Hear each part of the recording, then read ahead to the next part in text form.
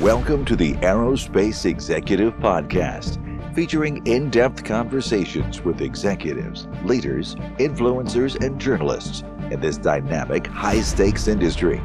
Hosted by Craig Picken, founder of North Star Group, the boutique executive search firm for the aerospace industry.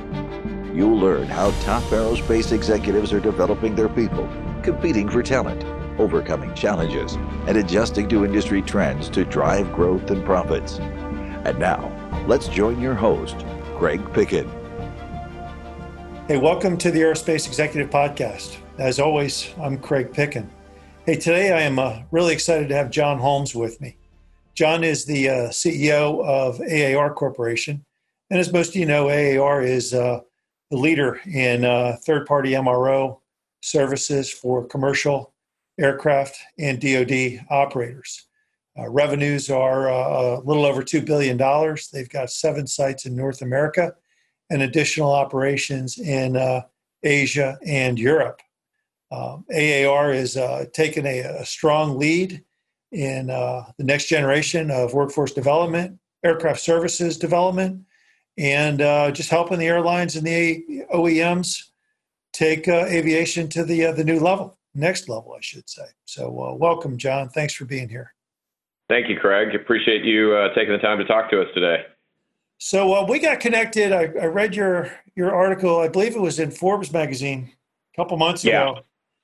And you're really taking a strong lead in workforce development, making sure the airlines and the aviation industry has the right skill sets for tomorrow. Talk about how you guys are taking a lead in that a little bit. Well, thank you, and appreciate you taking the time to read the article. And you're absolutely right. I mean, this is something that it's been important to AAR for a very long time. We've been around for over 60 years, and we over the last 10 or 15 years have really come a long way in making a name for ourselves in the world of heavy maintenance. And we're the largest in the Americas and the third largest in the world for heavy maintenance as you look at the number of labor hours produced each year. And so workforce development and recruitment has always been important to us because, we're independent, right? We're not part of an airline or part of an OEM. So we really have to, we've got to make a name for ourselves in a different way out there. But, things kind of kicked into high gear a little over a year ago. And, we're also a seasonal business because during the summer, we're typically very quiet because the airlines, as you know, they've got all their aircraft operating and they're out there and they're busy. And then in the fall, they bring it back for maintenance. And that's when our hangars fill up. And so during the summer, we typically, our workforce decreases by a meaningful amount due to correspond with that lower volume. And then in the fall, we go back into the market and, hire hundreds of people across our 7 locations in North America. And what happened last year is when we went back into the market, the economy obviously is very strong, which is great. It's about the tightest labor market we've ever seen. And so when we went back into the market, we found it very, very challenging to find qualified labor for really the first time in our history. And so we took a serious look at this, and as we came to realize the macro trends are difficult. You've got a retiring workforce. You've got, at least where we are, the pay is different than you might see in an airline MRO or OEM. And so we had to figure out a way to get creative, to develop our own, I'll call it proprietary, pipeline of labor into our hangars. And so that's when we launched a number of the programs that you would have read out in the Forbes article. Our Eagle Career Pathway program has been very successful. We partnered with 5 schools so far, and actually 6 schools so far, and we have a few more in the pipeline that we're looking at, and that's been a really great success, and we're again really excited about the pipeline of people that we have there. But we've also launched a number of internal initiatives built around the company's values. We're really proud of the values that we have and the culture that we have, and the idea is use the career pathway to get people introduced to AAR very early on in their career, and then hook them in and keep them with all of the other great things we do once we've got them internal. Where do you see the biggest challenge? I mean, obviously, A&P mechanics, a lot of a lot of skill sets need to be developed there, but along the same lines too, and a lot of new materials being introduced to the industry. When you think about I mean, it's a long road. It can take a couple years to become an A&P mechanic, and we have a very high percentage of A&P mechanics in our workforce, higher than most of our competitors, because we're looking for the highest quality people to deliver highest quality process or results.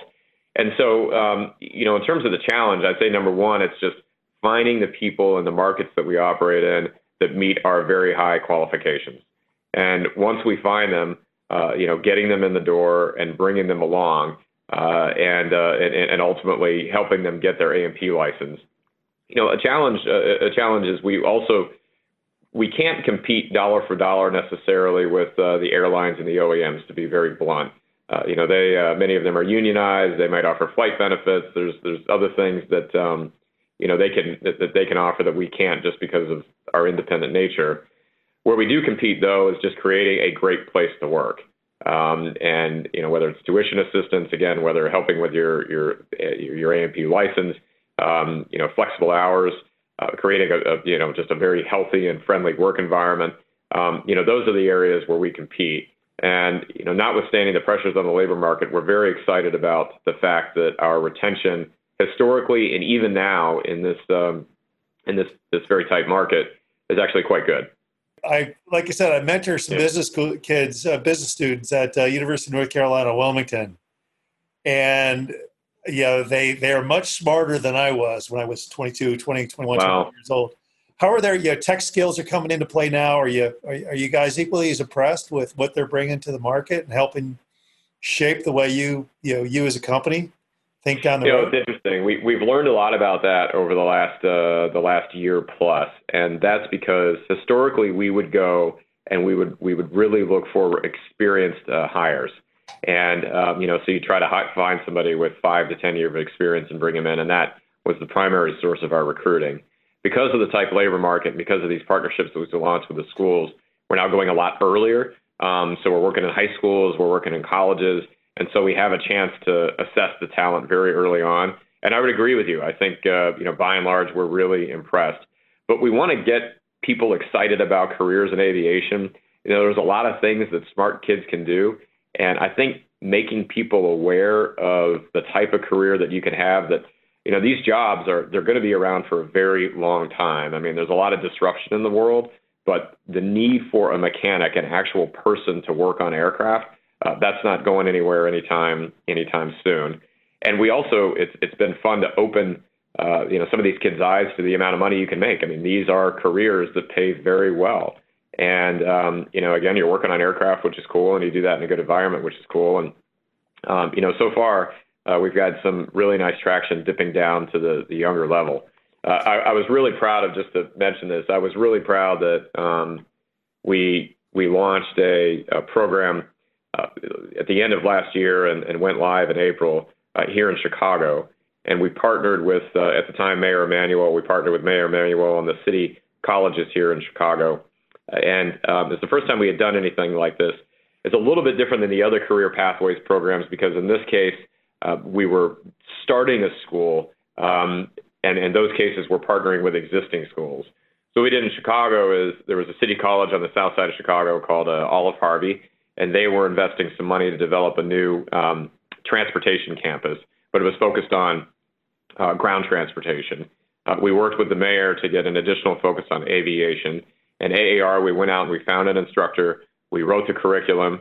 We donated tooling and equipment, and actually got some aircraft donated for the kids to work on. And then ultimately we provide scholarships. And I was really happy that we kicked it off in April. We graduated our first class about 2 weeks ago. Almost all the kids that started in the class graduated, and we're in the process of trying to get as many of them on board as we can to AAR. And so that kind of organic effort, particularly in an area of Chicago that really needs help in this regard, is something that we're really proud of. And we would look to potentially duplicate that in other cities as well, in partnership with city colleges.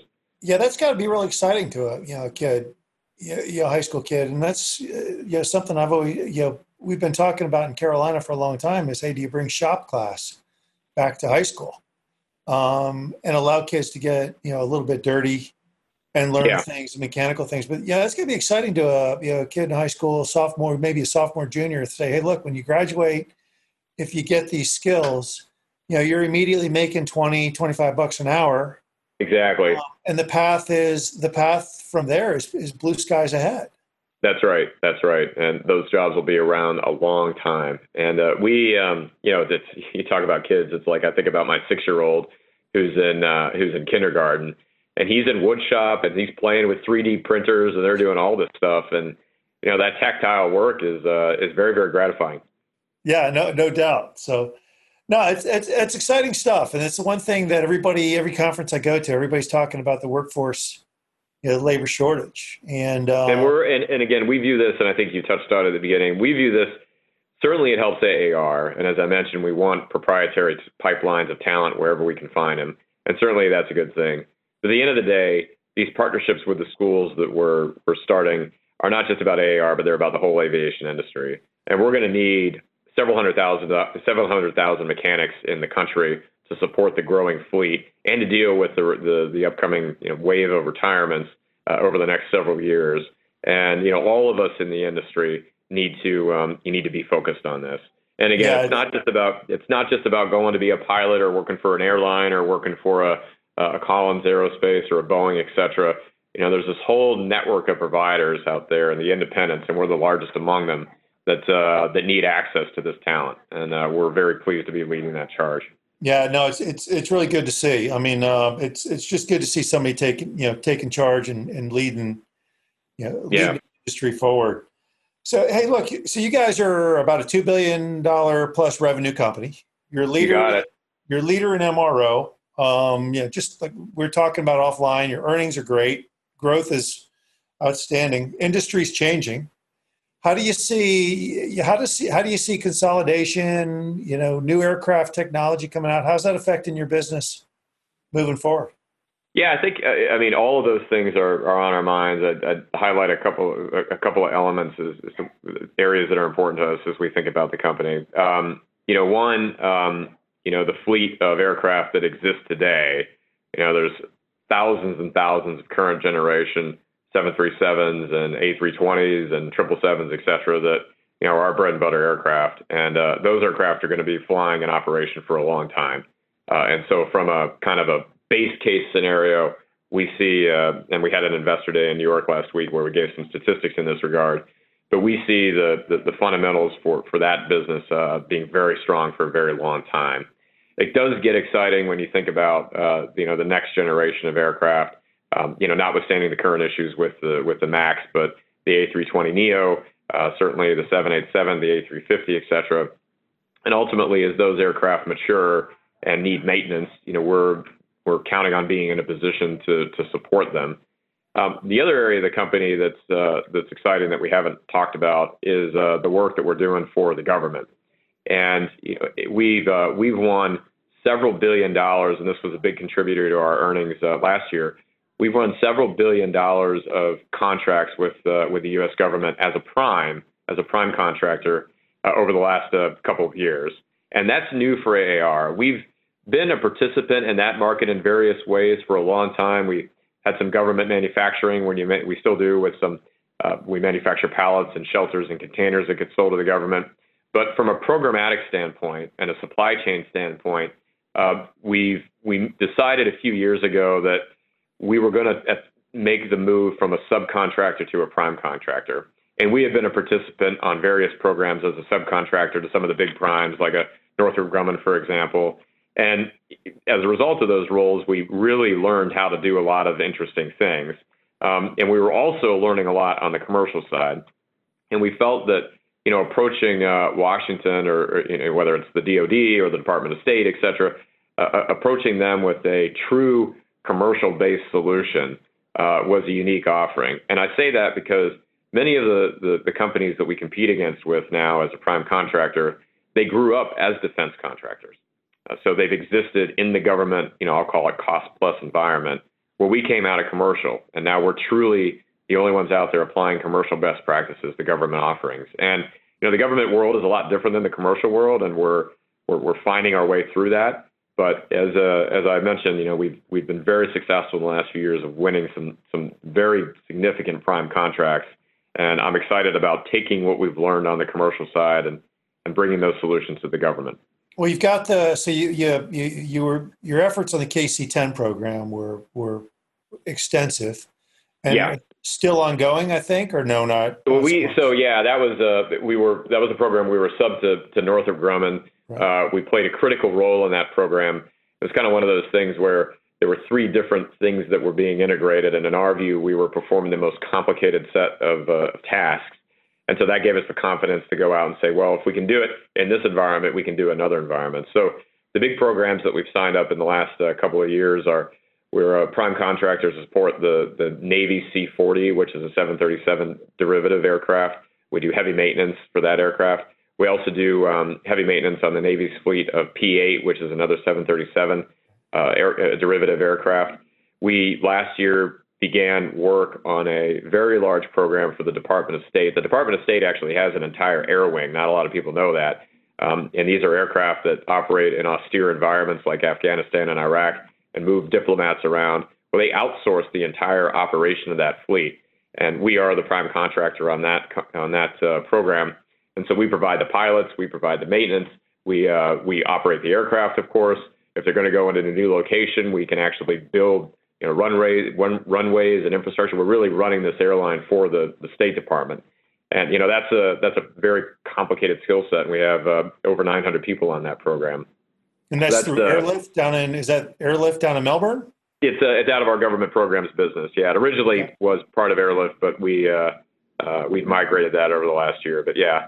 And then the other one that's exciting is that we also started last year as a prime contractor to the U.S. Air Force to maintain landing gear. We have a great landing gear shop in Miami with incredible capability, and the Air Force selected us to provide landing gear support for over 800 aircraft for the U.S. Air Force. So it's a big contract. It's a complicated contract. There's a lot of logistics involved, and it was the first of its kind for the Air Force, and we were selected to be the prime contractor on that. So, some real nice success recently.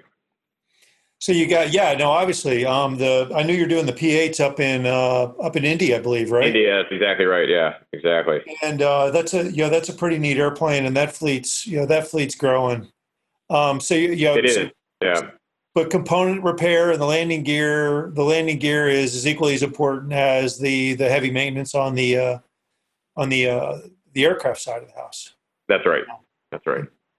What about as far as the new technologies and when you think about like the 787, the composites involved in that, the A350s, et cetera, do you have to invest heavily to get new capabilities to support those aircraft, or do you find that it's somewhat organically growing? Yeah, I mean, certainly there's some tooling and training investment that will be required. That's for sure, and we ultimately will do that in cooperation with the OEMs. But yeah, certainly a composite aircraft is going to be maintained differently than current aircraft. We typically AAR we start to get active in a fleet when it's been out there for 10 years or more. When things are mature, the technology is available, the inventory is available. That's when we really start to push into fleets. We've moved that up, nicely over the last few years. For example, in our Power by the Hour programs, our component support programs on the commercial side, we support, for example, Hawaiian Airlines fleet of A320neos, which is obviously a new generation aircraft, and that's the first time we've supported an aircraft that's kind of brand new on the market in a complicated supply chain program. So we're proud of that and looking to do more on the component side. But going back to your question on maintaining them in the hangars, yeah, that work will be done differently once those aircraft are ready for maintenance. There was another article I read recently, maybe Wall Street Journal or something, was talking about how the airlines got to start thinking long term and are taking a more proactive long term approach to their maintenance. Are you finding more appetite from them to lock in long-term service agreements? Absolutely. That's a great question. A couple of thoughts there. First, I think it's important that we highlight that AAR is the largest independent provider for what for the things that we do. There's no other company in aviation that offers the heavy maintenance, that offers the parts support, that offers these integrated supply chain programs for both commercial and government customers. That's an independent. In other words, all the competitors that we have, there's very few people that compete in all of those areas at once, but any of them that do are either the OEMs, like an Airbus or a Boeing, or part of an airline like a Lufthansa or a Air France. And so our independence in that regard is very unique, and we believe in an asset. And, that I bring that up just to say that if we think about the airline customer base, it's very important to them, and we've got wonderful relationships and wonderful support with our customers. It's very important to them to have that independent solution available as an option. It keeps the market for these aftermarket services very healthy. So that's one. Two, with that in mind, we absolutely are seeing a longer-term view. And this actually came up at our Investor Day last week in New York. We talked about, historically, if I think back, a few years, and I'll use heavy maintenance as an example, it was very unusual to find a heavy maintenance contract that lasted more than 1 year. Typically, the airlines would move those aircraft around from provider to provider, and it was largely driven by the price that they could get. Now, price is still extremely important in that market, but the airlines are much more focused on longer-term agreements, 3 to 5 year agreements, to lock up the hangar slots so they know that they have a home for an aircraft. But the key word there is home, because it means a lot to the airline, and it means a lot to us if we get a long-term agreement and our mechanics know the expectations of that airline. They know the expectation. They know the history of the aircraft. If you're working on a fleet for 3 to 5 years, chances are you're going to see the same aircraft more than once. So you've got the history of the work we performed on it, and you can build from there. And ultimately, that leads to better quality for the airline and better efficiency for us internally. And so, that kind of shopping the market every year, that mentality is, we see that dissipating, and we see a lot more, to your point, long-term thinking on the part of our customers. Yeah, now going back to your DoD scenario too, and you think about the Navy, and you've only got so much hangar space up in Indianapolis. Is the DoD as forward thinking on that as well? I mean, are they willing to lock in long term and compete for that hangar space, or is that a little bit of a different game? Yeah, those contracts, most of our contracts with the DoD are long term, 5 or 10 years or more, and yeah, they do think long term. I think the other trend that's going on with the DoD is just more outsourcing in general, and whether they're choosing to have a third party like us perform heavy maintenance on the fleet, or buying used parts. I mean, that's something that we've been talking about for a long time. AAR is the largest supplier of used airframe and engine parts in the world, and we like to say that if the United States Air Force bought like a United or bought like a Delta, there's billions and billions of dollars of savings there if they were to employ more used part contents in their engine and airframe builds. And we're seeing, signs that there's been some awards in the last few years that would indicate that there's more openness to that. But we do see a lot of opportunity for savings for the government, and certainly growth for us as a result of using more aftermarket parts content. Do you? Has that been a struggle? Just, with laws, I believe there were laws on books that required them to buy new parts for some reason. How are you convincing them to make that shift? Well, I think it's a gradual shift, and there have been some, like I said, some awards and some actions that have been taken that would suggest that the government is more open to that aftermarket content. And I think the story kind of tells itself when you go and say, hey, if you used 30 or 40% aftermarket material in this engine build, you could save $1 million or $2 million per overhaul on an engine. And it's not like, there's a lot of people conflate used parts and PMAs all the time. And PMA, of course, is the aftermarket part. So there's certainly room for that in the market too. But PMA is a different part. It's certainly form, fit, and function, equivalent of form, fit, and function as designated by the FAA to an OEM part. But in our case, we're not talking about PMAs. We're just talking about an OEM part that's just been recertified. And so these are relatively straightforward decisions for the customers, the government to make. It's just a matter of telling the story and pointing out that the savings are there, and also not only the savings, but that also the materials available. And that's really our core competency, is being able to find aftermarket material better than any of our competitors to actually supply it for the government so that they can realize the savings. Sure. No, I got you. How is how is your relationships with the OEMs? Is it friendly? Is it frenemy? I mean, everybody. It's such a close industry. You're obviously working with the OEMs and getting some licenses to repair. Yeah. And a lot of times you're competing against them on some used part markets. How do you manage that balance? No, I think you hit it. You hit it very well. AAR is such an interesting company because even though we're $2 billion and there's a lot of other companies out there that are much bigger than us, we touch every player in the market, right? I mean, we box above our weight. And I think about the people that I'll speak to, and any senior people, whether it's with the government or commercial airlines or cargo carriers or manufacturers, you name it. If I think about all the people that I come in contact with every week, it's really amazing that we have so much reach across the industry given our size. But you pointed it out. I mean, we're playing lots of different angles at any one time. And so we can be a partner to an OEM. We can be competing with them on a program.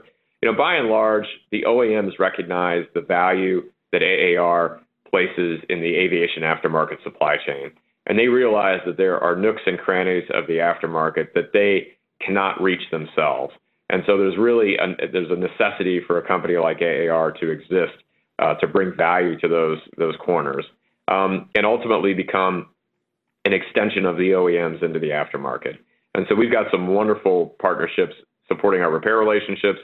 We've got some wonderful partnerships where we aggregate the spend from a particular airline because they want a nose-to-tail program, and we do nose-to-tail programs, and that spend ultimately finds its way back to the OEMs either through direct repair spend, or our buying piece part material from them to support work in our own shops. And then we also have a very large new parts distribution business. So we work with companies like Unison, a unit of GE, or Eaton, or Northrop Grumman, and others where we're a factory new parts distributor. And we work very hard to displace competitive product in the market and help them grow their market share. Do you maintain the relationship such that, hey, look, are they coming to you to help them make their equipment and parts better? Yeah, that's interesting. With some of the we haven't really touched on this, but because of what we do, whether we're doing heavy maintenance on 1,000 aircraft a year or supporting over 1,000 aircraft on power by the hour, or managing tens of thousands of parts each month on repair for various customers, we collect a lot of data and we see a lot of what's going on in the aftermarket. And so that data, whether we share it directly or whether we use it to price things, is very good for an OEM. And I'll just give you an example. If we, through our aftermarket parts trading business, if we know that this many engines are going to come on the market as surplus and going to be torn down, or we know that there's a number of different aircraft that are going to be parted out, that supply of material on the market would be very interesting to an OEM because it may ultimately impact how much they decide to build themselves and how they allocate floor space.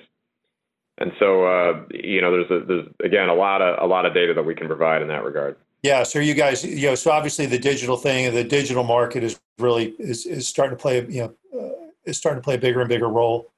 It is, and we're, I talked about this at our Investor Day last week, but we've got a number of different digital efforts that are designed to help sell the traditional businesses more effectively, but then also generate revenue on their own. And we launched our first software program here recently called Aviation that helps airlines manage their repair spend. And then we've got, this won't sound like a novel idea, but believe me, it's novel in our world. We've got an online parts store where you can fully transact and buy new parts through our parts store. That's one of the best options out there. And, last year, we saw, out of $2 billion, we were happy with this.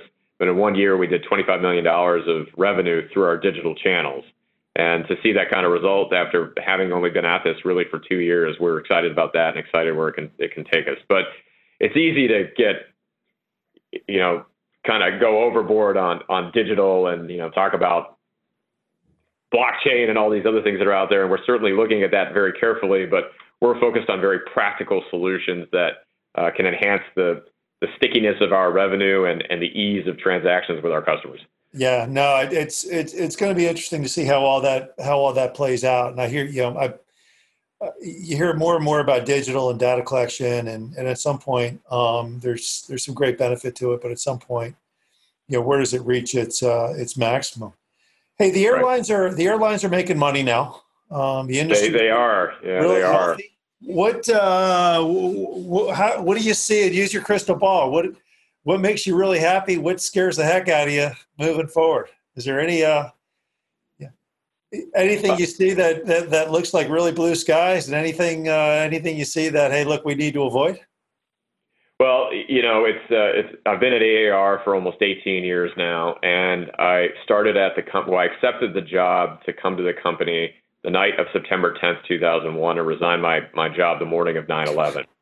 And to be at so then I joined AAR 2 weeks after that, and our revenues as a company basically went from $1 billion at the time down to about $600 million in less than 9 months. Right. And so, to go from an industry that was really, really struggling when I joined it to where we are now has been a hell of a journey. And the fundamentals, as you point out, are still extremely strong, both on the airline side. We had a few of our customers last week announce earnings, and we saw new records come out of United and Delta. The OEMs, United Technologies and Lockheed Martin, for example, they reported, I believe, just today, and they had great performance. So the performance out of the industry remains very strong. The backlog of aircraft to be delivered is at an all-time high, and I think it's a great time to be in aviation. And we are extremely well positioned in all of our markets to continue to grow, to outpace the growth. And, AAR, we grew at 17% last year, which was, certainly more than the market. And I feel good about our ability to do that in the years to come. Do you see you guys adding some more capacity? You've got, 6, Rockford, Indy? Yeah, we've got 7 facilities in North America. I don't see us adding more floor space in North America. I think we've got, you mentioned Indianapolis. Indianapolis alone is a 1.2 million square foot facility. We've got a lot of floor space in North America. Our constraint is not capacity in the sense of facilities. Our constraint, really going back to that labor issue, is labor. And Rockford, for example, which is a wonderful facility, we're working very hard to build a sustainable workforce in Rockford, which is just up the road from our headquarters here. And we'd like to, we want to make that a success for a long time. So I think inside the walls that we have are, at least in North America, we're comfortable with that footprint, and we want to grow inside that footprint. 1, 2, as we think about actual capacity expansion, I would see more of that happening overseas, particularly in Asia. We've got a joint venture in India, and we're working on building a facility over there with our partner. It's gone slower than we would have liked, but I think that's just the deal, and it's a long-term play. So whether we're a few months delayed now, I'm not as concerned. I'm more focused on the long term there. That's for heavy maintenance. But then I also see in and around Asia opportunity for component repair as well. I don't think it's required to continue to grow over there because components you can ship, and we're pretty good at logistics, so we can manage that. But I do think that over time, facilitizing Asia and bringing AAR's know-how inside of shops over there is something we'd like to do. That's so you think it's India, Asia is where the growth comes from. Is Europe pretty flat for now? Yeah, we have a significant presence in Europe. If you look at our commercial business, actually 40% of our commercial revenues come from outside the U.S. So we're already a pretty diversified company. I think over time you could see that reverse, where the majority of the revenues are coming outside of the U.S. Europe in particular, we've been in Europe for 40 plus years. We've got a great facility in Amsterdam where we do component repair. We've got a great program in the UK. We have our repair management business, Aranmar, in the UK.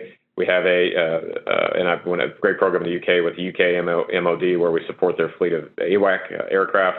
We've got sales offices that have really talented teams in Paris and London, and our footprint in Europe is very strong.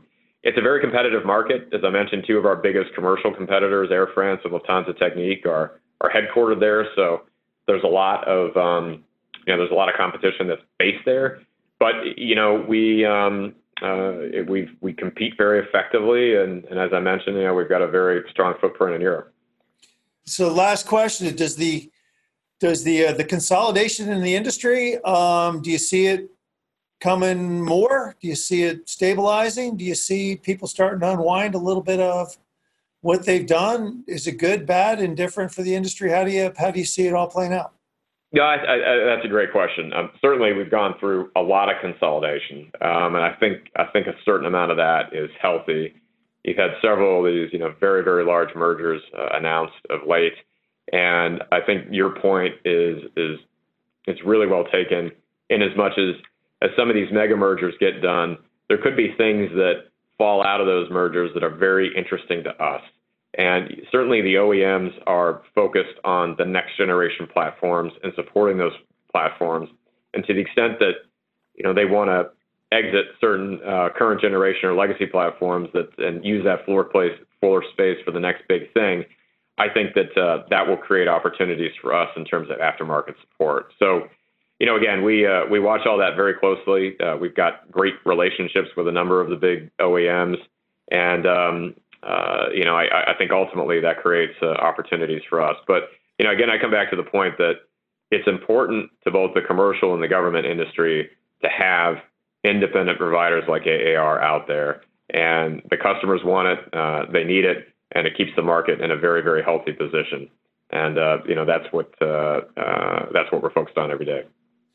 Hey, John, that's awesome. Hey, congratulations. I just, like I said, I saw saw your earnings, the information you put out to your investors. Congratulations on all the success you've had this year.